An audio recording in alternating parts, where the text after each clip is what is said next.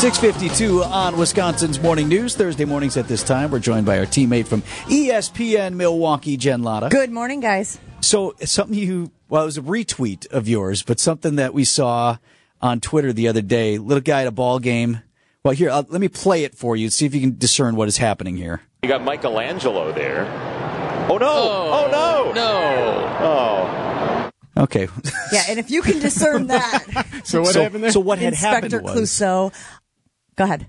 Well, so we start out, looks like a major league ballpark. We can't even tell what you're thinking White Sox, huh? I thought it was guaranteed rate field. Okay. I thought Jason Benetti was calling the game, and Jason Benetti, who does national work for, I believe, Fox now, is the voice of the White Sox on their broadcasts. It's a crowd shot, and there's a little guy there, and you hear him say, we got Michelangelo there. This kid's in full Teenage Mutant Ninja Turtles costume. Yep. Michelangelo specifically with the orange mask. He's got a baseball. And so they must have caught it, or maybe even they bought it somewhere or whatever.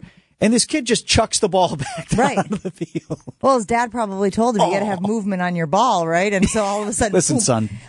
So I felt this in my soul because we were at one of my kids' track meets last week. And my kids were playing with a bouncy ball in the stands. Our 14-year-old goes to Lakeshore in Mequon, and so he was running a track meet. I think it was up in Port Washington.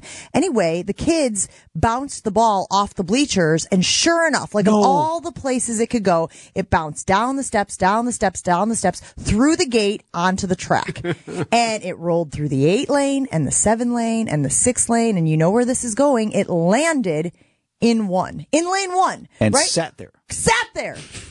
And it could have been any race, but it was the 800 meter. So they're running 2 laps around in lane 1, right? Once you cut over after that first 100, everybody's in lane 1. So we are watching as these girls are leaping over the ball that landed and is sitting in lane 1. I mean, I'm talking about a dozen girls leaping. We thought for sure it was going to be an episode of Curb Your Enthusiasm where Larry David is like cringing every time someone, and then someone falls dramatically, and then the next girl falls over that girl. We escaped that shame.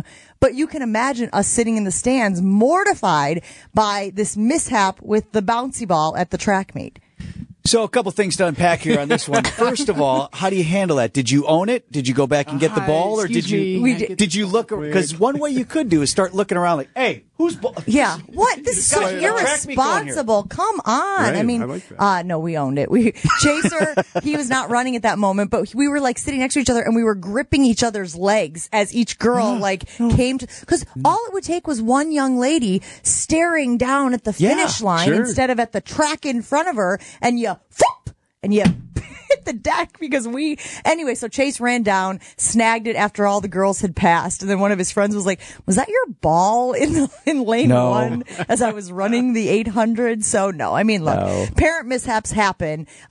We were at a baseball game. We were at a World Series game when the Cubs were in it, and Chase got a baseball from the first baseman of the Cleveland Indians, and he almost threw it back. And we threw our bodies in front of style to keep him from doing that, and he still has that sitting on one of his shelves in his bedroom. What, do you think he was playing catch? Like, he gave me this ball, I'll throw it back to him. I just don't think that kids get the idea of because when you put a ball in a kid's hand, gotta throw it. The instinct is to throw it. And so it doesn't matter if you're, at a track meet or at a Major League Baseball game or at the freaking World Series like my kid was. You want to get that thing out of your head. If you're on the track, now, Eric, you're more of a runner than me. I've never run track like when I was older. Aren't you kicking that out of the way? If you're actually competing, no, I'm getting around going over top. Yeah, I'm not gonna try to little mini hurdle. If you try to kick it, that's messing you up. Somebody would have kicked it. No way. I would have gone over and given that person $20. Thank you so much for saving us potential, chaos and issue. But no one kicked it. They literally did the little hop, just a little mini hurdle. Mini hurdle. Steeplechase. I am a little amazed though at the organized chaos that a track meet provides. Though, there's people walking across the track all the time, during races, back and forth. I don't know how they're not. My kid was just at the 1600 the other day. That's a four times around, right? And people just walking back and forth because they're, especially in high school, you can have gaps between your leaders and then another couple of people, and there were gaps there, and people are just walking around, and the guys on the PA please clear the track. There's a race. Nah. They played a nice prank on us at one of the meets this year where the boys had just run the 1600. And then the PA announcer goes, now it's time for the girls 1600. And you heard an audible groan, right? Because it's a long event. Oh, yeah. Sometimes it takes up to 10 minutes for some of these kids. And then they go, just kidding. They all just ran. Everybody got a good laugh out of that. So. And you sit there at the meet and go, I'm never getting home. And I am never going to go to bed. It's freezing. Right. Thanks, Jen. Have a great show See today. you guys. Thanks. You got Michelangelo there. Oh no! Oh no! No! Oh.